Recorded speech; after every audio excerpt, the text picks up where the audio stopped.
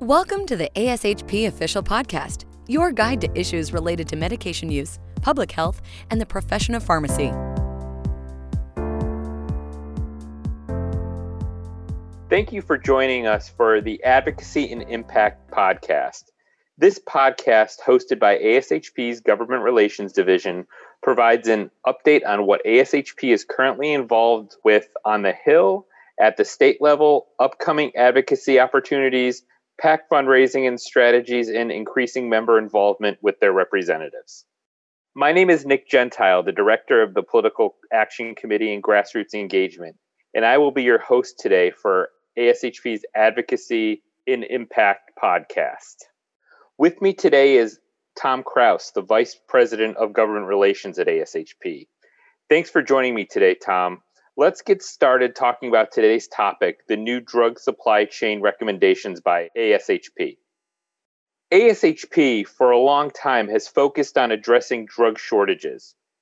We worked with the University of Utah to track ongoing shortages and hosted a summit last year to bring together healthcare providers and representatives of drug manufacturers to identify solutions. Why are we releasing this new set of recommendations, Tom? It's a great question, Nick. This has been a long-term focus of ASHP, and it's an area that we invest a lot of our advocacy energy in, to address drug shortages. One of the reasons that we decided to release these new recommendations is that the COVID-19 pandemic has exacerbated many longstanding access and quality issues related to the healthcare supply chain, and so that's one impetus for us to put out these new recommendations. The other reason to put out the updated recommendations is really a positive one, and that's that Congress actually did adopt many of our prior recommendations, and so we felt the need to go back, work together with other healthcare provider organizations and understand what is causing drug shortages and provide some updated recommendations to help policymakers continue to evolve. So we worked closely with the American Medical Association, the American Society of Anesthesiologists, the Association of Clinical Oncology, and USP. And those were all entities that joined us in addition to AHA as sponsors of the summit last year, and we're excited to work with AMA, ASA, ASCO, and USP on these new recommendations. So let's get into the recommendations themselves. What are the top line recommendations, Tom? Yeah, there's really 5 areas of recommendations that we think policymakers could adopt. Number 1, incentivizing advanced manufacturing technology. These are technologies like continuous manufacturing, particularly for critical drugs and active pharmaceutical ingredients. Another opportunity would be improving the functioning and composition of the Strategic National Stockpile. That is something that we saw, particularly in the early days of the COVID-19 pandemic, really was not functioning the way that I think many healthcare providers hoped it would, and there's a lot of opportunity to improve there. There's also opportunity for governments to coordinate on multinational cooperation to improve supply chain resilience. Fourth, there is opportunity to incentivize quality and resilience in the manufacturing process. So many drug shortages do stem from quality problems in the manufacturing process, and we think there's an opportunity to improve visibility and market pressure to improve quality in manufacturing. And then finally, there are a series of recommendations that have been adopted in policy for drugs, but there's not corresponding recommendations for medical devices. So our final recommendation is to actually replicate many of these recent changes in policy for critical drug manufacturing and apply those to medical devices and ancillary supplies like PPE. You mentioned the Strategic National Stockpile, Tom. Can you remind listeners what it is and give us a little more detail on how it could be improved? Yeah, so the Strategic National Stockpile is run by the federal government. It is a resource where the government stockpiles key drugs for use in emergency situations. And what we found during the pandemic, you may remember there was a lot of discussion early on about availability of ventilators and certain medications for mechanically ventilated patients, and would the Strategic National Stockpile be able to provide some of those resources? And I think there was just a series of challenges that we found with accessing the stockpile. Number one, it was just not at all clear what was in the Strategic National Stockpile. It was not clear how states and organizations within those states could access drugs from the stockpile.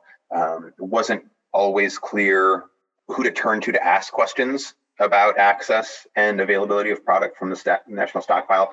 It wasn't clear about what the procedure would be to release products from the stockpile. So there's just a lot of opportunity to improve there. So one thing, just to go through a kind of a list of items that we could undertake to improve the functioning of the stockpile. Regularly update a list of medicines and devices that are necessary to respond to national scale public health emergencies, not just localized public health emergencies. And I think that is an important kind of shift in thinking about how the Strategic National Stockpile could function, and that is very much driven by the experience of the pandemic. This is not necessarily about responding to a localized disaster. We've experienced a nationwide public health emergency, and we need to make sure that the Strategic National Stockpile is positioned to respond to something like that. Increase transparency of the products that are included, as I mentioned. Update the products that are included to include things like monoclonal antibodies for known pathogens, right? So there are opportunities to do some things like that, just to reflect an updating of the purpose of the Strategic National Stockpile. Incentivize creation of private sector reserves of essential medicine. So we shouldn't just be dependent on the Strategic National Stockpile to be that buffer in the case of emergency. There could be opportunities for the federal government to support private sector organizations, and that could be health systems themselves. It could be POs or distributors. There's probably lots of different options that could be pursued, but having some reserve in the public sector would be very helpful for making sure there's flexibility when there are those supply chain disruptions, and that could include things like expanding the hospital preparedness program, using kind of better data to do supply forecasting, to support hospital inventories. And there could be solutions that the government could implement that would make it financially viable for the private sector to do that, like supporting financing of some of those private sector stockpiles. So that's kind of another area. Improve the kind of visibility of the office operating the Strategic National Stockpile. There's a function that they call their control tower, which is intended to provide data on different categories of devices and pharmaceuticals to respond to a crisis. And I think there's opportunity to expand the number of pharmaceuticals that are actually covered by that function, and just keep that updated. And then, as I mentioned, folks who were trying to access drugs in the early days of the pandemic learned that it was really hard to access what was in the stockpile. So establish a very clear process for emergency distributions from the stockpile, and how those products are going to be rotated in non-emergency situations to make sure that those products aren't expired. Publish a clear process for making requests from the Strategic National Stockpile, including key contact information at the agencies that are responsible for managing those requests. Engage pharmacists in that process and physicians in developing and maintaining and refreshing products in the supply chain, in the Strategic National Stockpile. Provide some standardized distribution processes. It doesn't mean that can't be overridden if there's a particular emergency situation we need to address. Flexibility is actually a really valuable part of the Strategic National Stockpile, but there should be an ingoing understanding, a sort of baseline of what the standard process will be. And, if we need to modify that in the case of emergency, by all means, let's do that. But we don't even have a clear sense of what that standard distribution process is. And that's a problem. The federal government needs to fix that. And then publicize some kind of criteria for how you're going to prioritize distribution from the Strategic National Stockpile. We had earlier in the pandemic, we had a lot of speculation about what states would receive product from the stockpile. Who would get to make those decisions, just how that would play out, and being speculated in the media. That's just not the right way to do things with a resource that's so important to providing patient care. Like, the federal government needs to publish clear criteria, and again, adapt those criteria if you need to, based on the emergency. If you need to make some game time decisions, that is absolutely appropriate, but at least provide some clear description of an ingoing plan, and then be very transparent as you're making those updates if you need to in the context of an emergency. So that's our kind of list. That's kind of the most extensive piece, just because we encountered so many challenges with the Strategic National Stockpile during this pandemic. So we've seen that a significant number of drug shortages stem from manufacturing quality challenges. What can we do to address those manufacturing quality issues, Tom? Yeah, it is a challenge. If you are a manufacturer, particularly of a low-cost generic drug, it is an incredible accomplishment of our system that we have access to very low-cost generic drugs.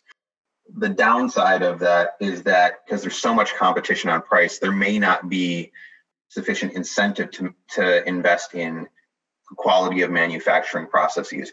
And I'm not suggesting that the quality of the drugs themselves is not high. It is, but I'm talking about the quality of the manufacturing process. How robust is that? Is there redundancy built into the supply chain so that there aren't going to be supply disruptions? Is there a risk that a manufacturing plant goes down and a key manufacturer is offline for an extended period of time? Or if a manufacturer does go down, are they going to make the choice to bring that plant back up, or are they going to switch to a different product that they think may be more financially viable? So there's a real challenges around the economics of investing in manufacturing capacity and quality.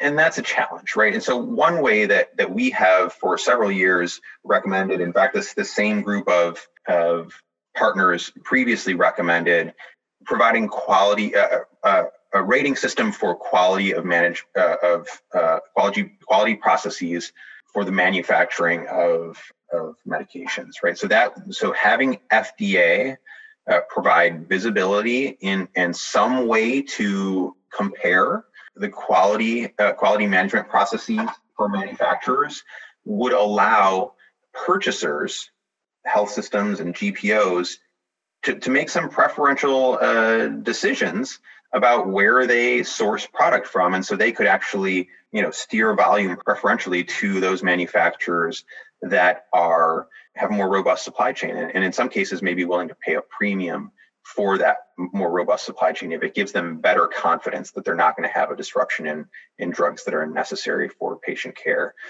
This is not a sort of universally agreed upon recommendation. I think there's a reality that many manufacturers would not like to have the quality of their supply chain evaluated and available for us as purchasers to evaluate. But we do think if it existed, it would apply pressure, in the market, a market incentive for manufacturers to invest in durability of their supply chain. And so, similarly, making sure we understand and have transparency into the kind of key starting materials, active pharmaceutical ingredients, that would, anything we can do on providing transparency and sources to those would be helpful. And so, I think this kind of focus on quality and a recognition that quality in the manufacturing process is a driver of shortages is an important thing for our policymakers to understand. It's not just about, having domestic capacity, though that is an important aspect of our supply chain. ASHP has in the past said we think it's important to have increased domestic capacity. But let's just also make sure we're understanding an investment in quality and redundancy in our supply chain is what actually will result in a more robust supply chain overall. So we haven't previously focused on medical devices, but this set of recommendation does. What specific recommendations are we making to address device shortages? Yeah, this is a new aspect of our recommendations. One of the things that was highlighted in our prior recommendations was actually incorporated in a piece of legislation called the COVID Aid, Relief, and Economic Security Act, the CARES Act. This was one of the early COVID relief packages that Congress passed. And it included some provisions designed to mitigate and reduce drug shortages. And we want to see kind of similar provisions enacted on the device side. So this could be things like requiring a device manufacturer that fails to report a discontinuance or interruption in supply to be deemed to have committed what's called a prohibited act under the Food, Drug, and Cosmetic Act. This basically gives the FDA some teeth to make sure that manufacturers are disclosing their supply disruptions. More closely align the language for device reporting with the language for drugs under the Food, Drug, and Cosmetic Act. That's the tool that the FDA has to track drug shortages and get some early insight into where those shortages are going to occur, so that they can coordinate with other manufacturers to try to mitigate the impact of those shortages. So this is things like requiring manufacturers to notify FDA of a discontinuance in their raw materials or components or parts for medical devices. Indicate that device reporting is not just required during a public health emergency, but on an ongoing basis. Require manufacturers to develop risk management plans. Basically, what are the ways that what are the greatest risks of a supply disruption in your supply chain, and what are the steps that you're going to take to reduce that risk? Require manufacturers to disclose to FDA manufacturing volumes, similar to what we do for drug manufacturers. This would give FDA basically an annual reporting of the quantity of devices manufactured at different registered facilities. So FDA does know where devices are manufactured, but they don't have a good sense of the quantity. So if there are multiple registered facilities for a given manufacturer, FDA may not be able to say, well, there's a natural disaster in this area. We think this fraction of our manufacturing volume is disrupted. FDA couldn't tell you that today because they don't know the relative volume of supply going through the different facilities that are registered to manufacturers. So also things like identifying raw materials and components for critical devices that should have domestic manufacturing capacity. I was mentioning we have for a long time supported increasing domestic manufacturing, and that could apply to devices as well. We also just want to make sure that folks understand and policymakers understand that shouldn't come as an alternative to foreign sourcing. It should be in addition to foreign sourcing, right? Because having domestic and foreign sources gives us a little redundancy in the system. So it's those kind of changes that we think FDA now has access to on the drug side and is beginning to incorporate into their risk mitigation processes and their engagement with industry that can be applied to devices as well. How likely are we to see policymakers adopt these recommendations, and what is the path to getting them adopted, Tom?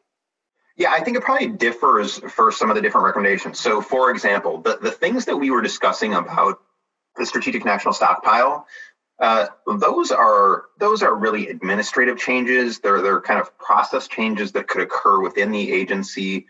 They don't require legislation to change them. These are things that the federal government could do without an act of Congress to provide greater clarity. And I think those things should be done and could be done quite promptly. Some of the other things like the changes that we were mentioning with regard to device manufacturers and some of the challenges in having the regulation of device manufacturing reflect some of the same recent improvements that we've seen on the drug side. as far as transparency into supply chain. Those things probably require congressional action, and that's a bigger challenge. That said, Congress did listen when we raised concerns about some of these issues in the past. We regularly work with Congress to make them aware of our concerns about drug supply chain shortages. I think there is a good chance that they will continue to try to improve the drug supply chain, and will look to us with our partner organizations as a good set of ideas that they can pursue. So I think it is this combination of federal agency action as well as congressional action. That's all the time we have today. I want to thank Tom Krause for joining me today to discuss ASHP's new recommendations to the drug supply chain. Be sure that your voice is heard. Visit ashp.org to learn more about key issues, grassroots efforts, and the ways that you can get involved in ASHP's advocacy efforts. Thank you for listening to ASHP Official, the voice of pharmacists advancing healthcare. Be sure to visit ashp.org/podcast to discover more great episodes, access show notes, and download the episode transcript. If you loved the episode and want to hear more, be sure to subscribe, rate, or leave a review. Join us next time on ASHP Official.